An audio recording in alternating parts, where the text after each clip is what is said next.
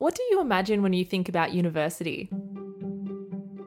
Maybe it's sleepless nights in the library or the journey to your dream job. Maybe it was, or will be, your first time out of home, or something you thought you'd never do. No matter your experience or expectations, there is one thing we all share. I'm Lizzie Jack, and this is We Are UOW, a podcast by the University of Wollongong, where we explore the lifelong connections made on the UOW campus, from friends to mentors to marriages. Episode 9, Lizzie and Jennifer.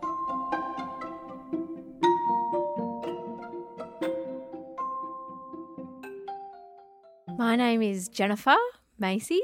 I am a PhD student in the School of Geography. My name's Lizzie, and I graduated from the University of Wollongong with a Bachelor of Journalism in 2018, and I now work at the University of Wollongong as a content producer. Now, this episode is a little different. Instead of talking to people that I don't know and hearing about the amazing experiences they had at the University of Wollongong, today I get to reminisce on my own time at UOW. I'm talking with my good friend Jennifer, who I met in my final year at university. Originally from Queensland's Sunshine Coast, Jennifer is an experienced and decorated journalist and podcast producer. She's worked on national and international radio programs, reported on UN climate summits, and interviewed Australians of the Year. But maybe one of her most daunting gigs was standing in front of a lecture hall full of university students. I've been making radio for a long time and had started making podcasts and loved podcasts. And I think it was the first year that I was teaching podcasting, and I was filling in for the usual podcasting lecturer, Siobhan McHugh. And I was really nervous.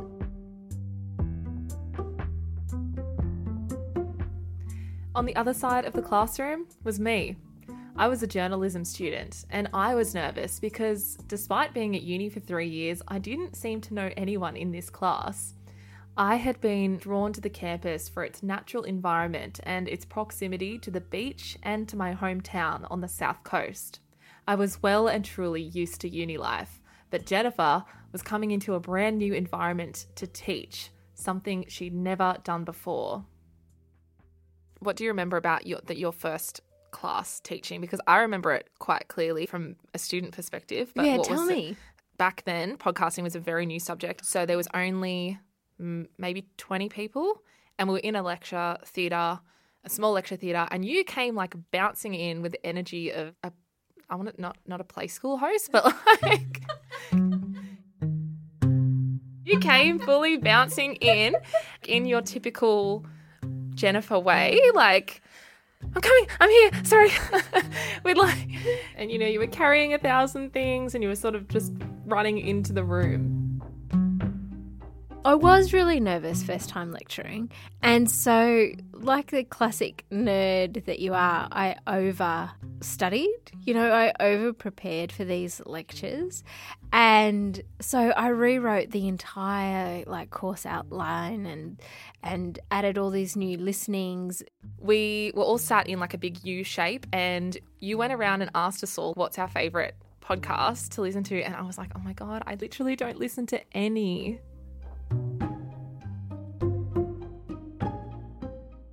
I just was like, oh, I like radio. I like sound stuff. I like audio subjects I've done. And then everyone was talking about Serial and S-Town, and I was like, I don't know what anyone's talking about. No idea. And I literally said the Hack podcast. And I would have said, that's a radio show. Yeah. It's not a podcast. Yeah. How did you feel after that first lecture? Because we went from that lecture hall straight into a tutorial with the same group of people, which is a bit more intimate. I wasn't sure if I was doing the right thing or if I was teaching the right thing or getting through. And I had said that one of the things that people, that we were going to do in class is to pitch stories. So people would have to, come and talk to me as if I were an editor. We were going to pretend that I was an actual editor and that you come and pitch your story ideas. And so on the first lecture, the first tutorial, one of the students stopped me to pitch her story idea after class and come and talk about it. And I was so excited because it just felt so collaborative. And it was you, Lizzie. It was me. The first class you came and it was such a gift. If it wasn't obvious that I had never heard a podcast before, it soon became that way. I pitched the idea to Jen of interviewing musicians, unpacking a particular song with each individual stem of music, layering into a story. You were like, yeah, that's Song Exploder that already exists. And I was like, oh, probably should go do some research then, hey? And I deflated your little bubble. Yeah. It's so good because every time someone comes and pitches a story idea, I have like this massive back catalogue of podcasts that already exists or stories and I'm like, yes, go and listen to this and this can be your reference and you can, use it when you're referencing in your reflection and when you hand your assignment in. It was great. So yeah, now I'm teaching podcasting.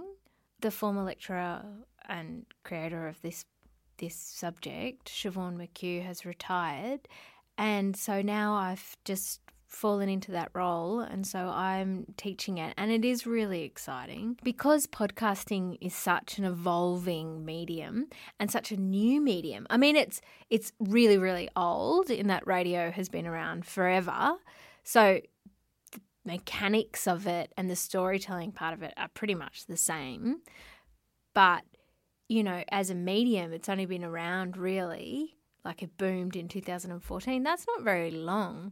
And so it's always changing and that makes it really exciting to teach, because you can, like I remember at the start of the coronavirus, Norman Swan put out his podcast, CoronaCast, and honestly, I think it was the very last lecture that I gave in person and after that we were in remote learning.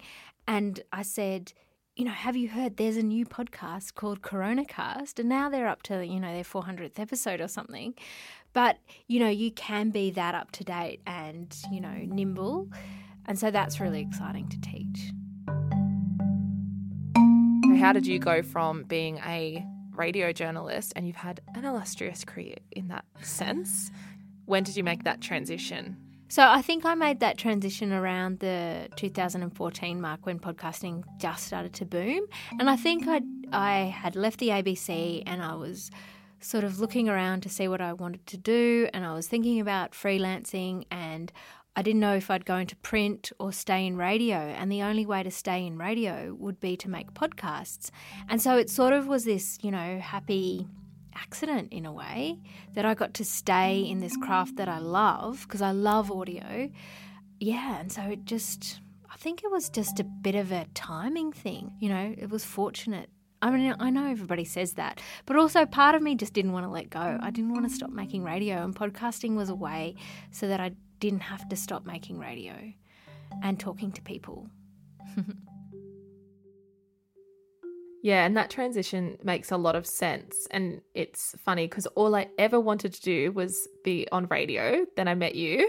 I only had you for one semester at the very end of my degree.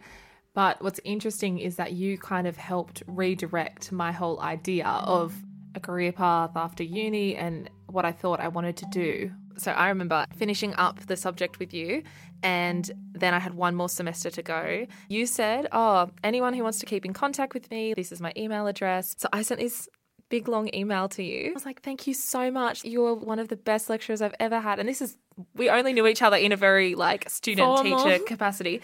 I was like, you've really inspired me. I want to pursue podcasting. Can I get your phone number or something so we can stay in touch? Is all on email, and then you just replied with your phone number and phone number, thanks, Jen. And I was like, oh my God. I was like, devastated. I thought we were Crashed. really tight. To finish my degree, I needed an internship. And luckily for me, Jennifer needed an editing assistant to help balance her regular freelance work with her new teaching position. Over 13 weeks, I worked with Jen out of a co-working space which housed all sorts of creatives, from painters to potters to podcasters. After that internship, I was hired as a freelancer, where we worked mostly from her kitchen table. We worked really hard together on how to make a whistleblower. That's what I was going to say. We were looking at a whistleblower who had been working for the Murray-Darling Basin Authority and who is now working at the Australia Institute, where I make a weekly podcast called Follow the Money.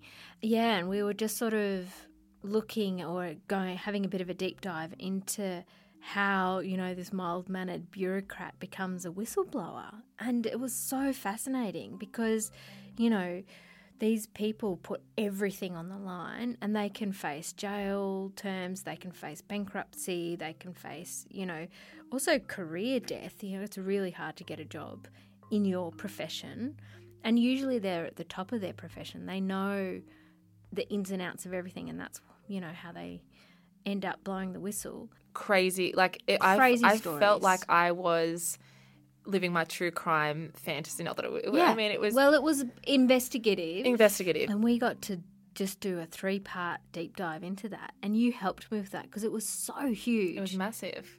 We interviewed so many people, and yeah, I really needed your help with that, just to be able to see through the weeds and work out how to structure it and how to pull it all together. And yeah, that was a lot of work. This was really like, okay, we've got to tell a story. We've got to tell it in 3 episodes. We've got 20 or 30 different interviews that we had to cut down and construct somehow. Like, it's really like putting all different puzzle pieces together, to tell one of these stories. It's like those crafted documentary style podcasts are really labour intensive. And it was so great for me to be able to work with somebody else who just gets it. And like, you've got a really incisive editing brain, I think. It's a bit like, practical. It's like, we don't need this, we don't need this. Because I felt like I was caught in the weeds all the time. And you were my, just sort of search beacon, out of there. You were really able to hone in on what was important and what wasn't, and what flowed and what worked, and you were also really great at saying, well, I don't really know what that means. And so that's always really helpful, because then if you don't know what it means, then the listeners aren't going to know. And so that's really important to have. And yeah, you're just like, I can't swear, but no BS? No BS. No BS. That's what I was going to say. It's funny that Jennifer describes me this way, as a search beacon, but also no BS, because that's probably exactly how I'd describe her. She's always very to the point, but also a great person to bounce ideas off of, because she'll give you completely honest feedback. In 2019, I'd been working with Jennifer for about a year. That year, she took me to the Audiocraft Podcast Festival, a networking event with workshops, seminars, and huge names in the audio industry. I met people like Ian Chillag, the host and creator of one of my favourite podcasts, Everything is Alive, and I got to see the Pitch Perfect competition, which sees budding podcasters give a 3-minute pitch of their idea in front of a live audience and a panel of experts. She told me I should enter the following year, and I believed her. My idea was selected as a 2020 finalist, and I got to pitch my story virtually to Spotify Australia, New Zealand, and India. It was very full circle, as I was pitching in front of an international audience from where I'd first started 2 years ago, at Jennifer's kitchen table.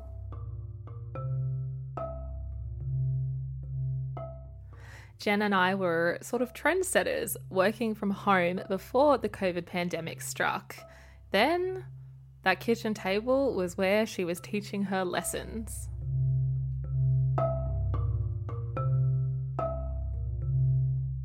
So now you've been teaching at university for 4 years? Yeah, so what's changed from that first lecture? Well, there's this amazing new building that's purposely built for the communications journalism. There's an amazing radio, studio. There are these beautiful little sound booths. The lecture room is just stunning. And yet we've had, to teach remotely because of the COVID-19 pandemic. And so a lot has changed. But again, because it's podcasting and because I have been making podcasts remotely, I felt really confident going into remote learning. And I said to the students, don't worry about it because I make podcasts remotely all the time. We've got this, this will be fine. You can do this. I'll teach you how to do it. And again, it's that being able to be nimble, right? And I think that's just a basic skill of journalism, really. So, but I think it has been a little bit hard for the students. It's exhausting for the lecturer. Like I feel like, when you're in a lecture theatre, you bounce off the energy. But when you're talking to a screen full of little faces, you sort of put on 150% energy to try and, keep them motivated because it's really hard for the students, I reckon. So how did you adapt to teaching in that environment? Because, when I had you as a teacher, I was very lucky that my last year of uni was before the whole COVID thing. So how do you bring that energy into a virtual space? I think, like you feel a bit more performative, like it's a lot more energy that you need to, because I also felt like we had an extra responsibility to the students because it was so much harder for them. So I really tried to make the lessons more engaging. And I was teaching first year students, and it's also like a radio class. They have a small radio element and they have to show their work. So it's like a little listening party. And in previous years, I've brought lollies into class and played music and, we are going to have this as a listening party and this is all going to be really awkward and embarrassing for you guys to play your pieces in front of the entire class. So, we'll turn it into a little party. And so I had lollies on the table and so how was I going to do that? So I played a piece of music and then I wound my standing desk up. So I was standing and then I danced in my home office and just had like a little disco boogie by myself before the class. And some of the students joined in and a couple were doing the class together and then they turned around and they were, wiggling and jiggling and yeah, it was pretty funny. And I'm sure that half of them thought, what the hell is she doing? But again, it was that trying to just disarm them, right? Yeah. Because they're going to feel really nervous about playing their work in front of everybody. So it's like, okay, I'm going to make a fool out of myself first. And then you guys, realise that if this middle-aged woman can... And I picked a good song too. What song was it? Sylvan Esso, Slave to the Radio. Oh, so good. Very good. Yeah, Radiohead might have been a bit somber for the occasion.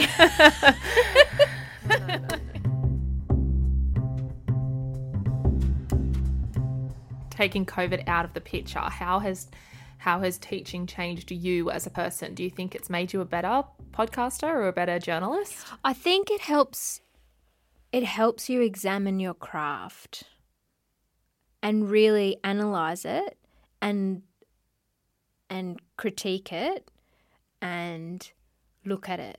Yeah. And also just those daily reminders of what you need to do, right? Because if you're teaching it, then you also need to practice it, put it into practice. So that's helpful just on a really practical level. But I think being able to examine your craft and analyse your craft and really it makes you a better listener because you're listening for things that are good and you really quickly pick up on things that aren't working in podcasting or radio. So yeah, I think it makes you a better listener. One of the great things about university and the University of Wollongong is that your teachers are industry professionals.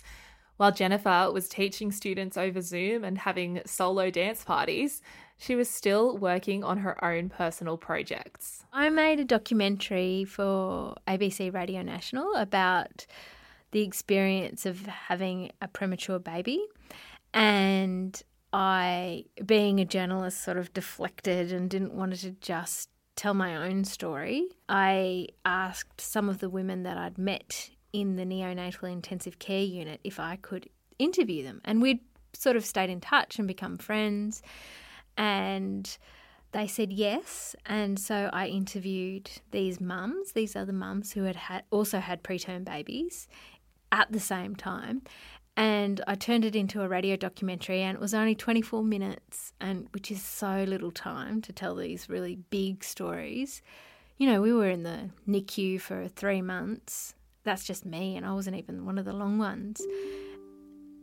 And, you know, I worked with one of the top sound engineers at the ABC, Russell Stapleton, and I had an amazing supervising producer, Claudia Taranto, and it just, you know, I sort of say, like, these stories are really easy to tell well because they're such good stories, and you sort of have to just get out of the way of the story, really. You know, a former colleague at the ABC had said that once. With these sort of stories, you just get out of the way and just let the story tell itself. And it was a very powerful story, and so I think that's part of it. But what we tried to do was recreate some of the sounds of the NICU because it's so noisy. You wouldn't expect that, you know, a ward of premature babies that don't cry actually would be so noisy. But there were so many sounds that go on, so it was just really sound-rich piece. Anyway, I made it and I entered it into the New York radio festivals in the health division, and I thought, not a chance in a year of a global pandemic. Not a chance. And yeah, it won gold in the health category and it won bronze in the social issues category. So I won 2 awards for kangaroo cuddles. Yeah, which is pretty exciting. On top of all of that, the teacher has now become the student. Jennifer is now a PhD candidate in the School of Geography at the University of Wollongong.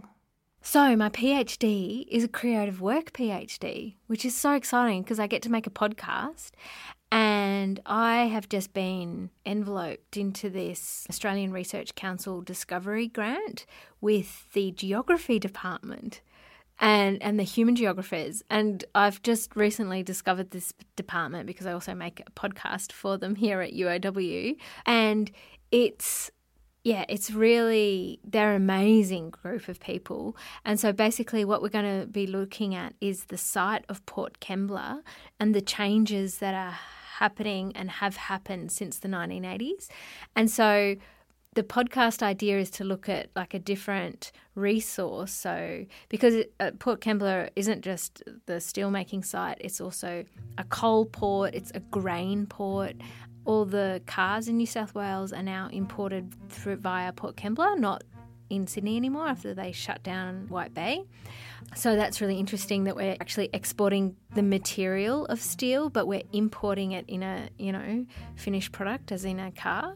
And then, of course, with the potential of green hydrogen at the site as well, it's a really interesting space to look at. And Port Kembla as a site hasn't been studied as a place for a really, really long time. So it's so exciting because I'm working with oral historians, geographers, human geographers, spatial geographers, doing all the mapping and stuff, but also just talking to people on the streets in Port Kembla and collecting these stories about the site, which is so exciting. So I get to make a podcast about a really interesting local place with another department here at the university that is doing some really interesting work.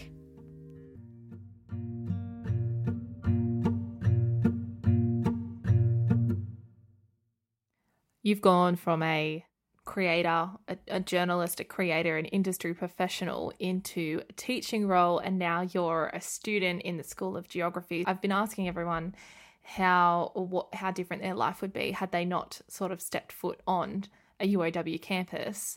and the relationships that they built. And I know, I said before, you kind of reshaped my idea of what I wanted to do with my career after uni. And even outside of, I suppose, our little bubble, the people I met in my first week at university, in my first classes or in my first share house, they're still my best friends now, 6 years later. So that's, I guess, from a student perspective. But you've gone from a teacher now to a student. What's that journey been like for you? Gosh, my life is so much richer now. I love teaching. I absolutely love it. And it's been so exciting meeting you. Oh, you're going to make me cry, don't I nearly cried before, like just thinking about how amazing you are, you know, like describing your students as mature is a bit cliche and boring. But one of the signs of maturity for me was I just expected you to do overtime in your internship, and you're like, no, I've got to go because I've got to get to my netball match, because you were umpiring or playing netball, and you were just really clear about your commitments to other people. And, you know, at the start I was like a little bit annoyed about that. I was, why is she, you know, this is a job, you know, why is she like so focused on, and I was a bit annoyed about it. But actually what it is it's like standing up to a boss, A, and B, it just shows commitment and consistency and they're really great traits. And I think, you know, you're just this quiet achiever in terms of how much you do, you know, and all the creative aspects of your life, the sport and the band and, you know, the little creative radio pieces. And yeah, it's been, and you know, it's so exciting to actually, I feel like journalism is very competitive. Often the field can be quite competitive, and to actually be able to work with someone collaboratively, which I've been able to do with you, is amazing. Yeah, definitely, likewise. And when I try and sort of just, if I'm hanging out with you and I'm saying to someone, oh, I'm catching up with Jen, and I explain who you are, it's funny because I say, oh, you know, she was my lecturer, then she was my boss for a bit, but now she's just my actual friend. And I don't know when it was that we became friends, and when that, because I think at uni as well, like it's so different from high school. You can be friends with your teachers who then become your boss, who, you know, and it's been awesome. But also my life would be very different because I don't know if I would have liked it as much had I not had you as a teacher and had you not fostered that interest. Finding internships is also really hard when you're in, you know, third year uni and you are juggling everything else. And so you were very accommodating to let me do my internship with you, and you helped me in a lot of life stuff as well. In like, you know, you helped me get my first radio job at ABC. You just said, just send an email and be like, hey, I don't know if you're hiring, but I'm happy to do some casual work. And I wouldn't have done that if you didn't say, just send an email. Like, the worst they're going to say is no. And taking me to Audiocraft and helping me pitch to Spotify was really cool, and helping me work on this major podcast that I hope one day sees the light of day. It will. Yeah, so it's very cool, and I feel very lucky to have met someone that can be that impactful. You hate the word impact. Big but. And impactful. And impactful because you think it sounds like a car hitting a wall. Effective isn't the right word, but inspirational. No. Impactful, that's it. That's the word. Thanks, Lizzie. You're welcome.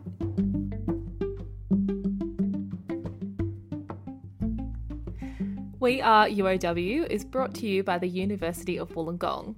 This episode was produced by myself, Lizzie Jack.